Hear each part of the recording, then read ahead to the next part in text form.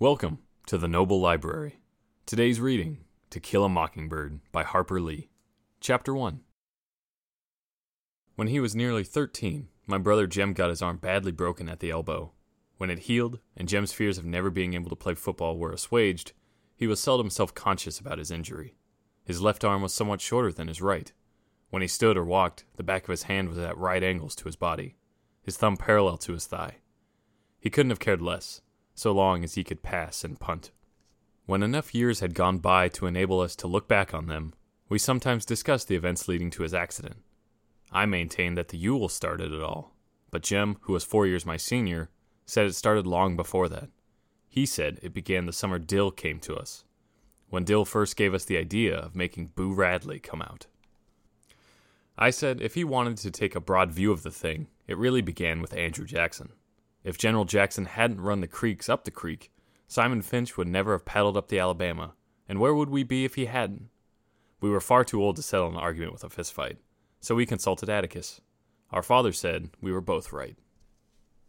Being Southerners, it was a source of shame to some members of the family that we had no recorded ancestors on either side of the Battle of Hastings. All we had was Simon Finch, a fur-trapping apothecary from Cornwall whose piety was exceeded only by his stinginess. In England, Simon was irritated by the persecution of those who called themselves Methodists at the hands of their more liberal brethren, and as Simon called himself a Methodist, he worked his way across the Atlantic to Philadelphia, thence to Jamaica, thence to Mobile, and up to St. Stephen's. Mindful of John Wesley's strictures on the use of many words in buying and selling, Simon made a pile practicing medicine, but in this pursuit he was unhappy lest he be tempted into doing what he knew was not for the glory of God, as the putting on of gold and costly apparel. So Simon, having forgotten his teacher's dictum on the possession of human chattels, bought 3 slaves, and with their aid established a homestead on the banks of the Alabama River, some 40 miles above St. Stephen's. He returned to St. Stephen's only once, to find a wife, and with her established a line that ran high to daughters. Simon lived to an impressive age and died rich. It was customary for the men in the family to remain on Simon's homestead, Finch's Landing, and make their living from cotton. The place was self-sufficient, modest in comparison with the empires around it. The landing nevertheless produced everything required to sustain life, except ice, wheat flour, and articles of clothing supplied by riverboats from Mobile. Simon would have regarded with impotent fury the disturbance between the North and the South, as it left his descendants stripped of everything but their land. Yet the tradition of living on the land remained unbroken until well into the 20th century, when my father, Atticus Finch, went to Montgomery to read law, and his younger brother went to Boston to study medicine. Their sister, Alexandra, was the Finch who remained at the landing. She married a taciturn man who spent most of his time lying in a hammock by the river, wondering if his trot lines were full. When my father was admitted to the bar, he returned to Macomb and began his practice. Macomb, some 20 miles east of Finch's Landing, was the county seat of Macomb County. Atticus's office in the courthouse contained little more than a hat rack, a spittoon, a checkerboard, and an unsullied code of Alabama. His first 2 clients were the last 2 persons hanged in Macomb County Jail. Atticus had urged them to accept the state's generosity in allowing them to plead guilty to second-degree murder and escape with their lives. But they were Haverfords, and in Macomb County a name synonymous with jackass. The Haverfords had dispatched Macomb's leading blacksmith in a misunderstanding arising from the alleged wrongful detention of a mare, were imprudent enough to do it in the presence of 3 witnesses, and insisted that the son of a bitch had it coming to him was a good enough defense for anybody.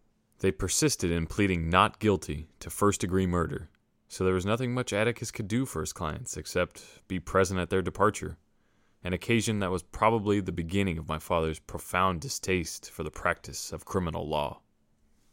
During his first 5 years in Macomb, Atticus practiced economy more than anything. For several years thereafter, he invested his earnings in his brother's education. John Hale Finch was 10 years younger than my father, and chose to study medicine at a time when cotton was not worth growing. But after getting Uncle Jack started, Atticus derived a reasonable income from the law. He liked Macomb. He was Macomb County born and bred. He knew his people. They knew him. And because of Simon Finch's industry, Atticus was related by blood or marriage to nearly every family in the town. Macomb was an old town. But it was a tired old town when I first knew it. In rainy weather, the streets turned to red slop. Grass grew on the sidewalks. The courthouse sagged in the square. Somehow it was hotter than a black dog suffering on a summer's day. Bony mules hitched to hoover carts flicked at flies in the sweltering shade of the live oaks on the square. Men's stiff collars wilted by 9 in the morning. Ladies bathed before noon, after their 3 o'clock naps, and by nightfall were like soft tea cakes with frostings of sweat and sweet talcum. People moved slowly then. They ambled across the square, shuffled in and out of the stores around it, took their time about everything. A day was 24 hours long, but seemed longer. There was no hurry, for there was nowhere to go, nothing to buy, and no money to buy it with. Nothing to see outside the boundaries of Macomb County. But it was a time of vague optimism for some of the people. Macomb County had recently been told that it had nothing to fear, but fear itself. We lived on the main residential street in town. Atticus, Jem, and I, plus Calpurnia, our cook. Jem and I found our father satisfactory. He played with us, read to us, and treated us with courteous detachment. Calpurnia was something else again. She was all angles and bones. She was nearsighted. She squinted.